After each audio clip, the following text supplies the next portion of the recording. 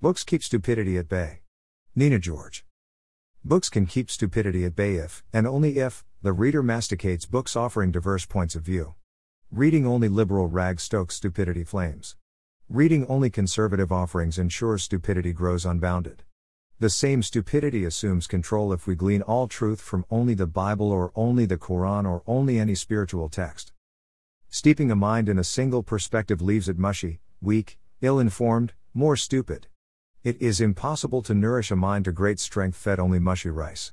The brain needs to be fed meat and veggies from as many different sources as exist.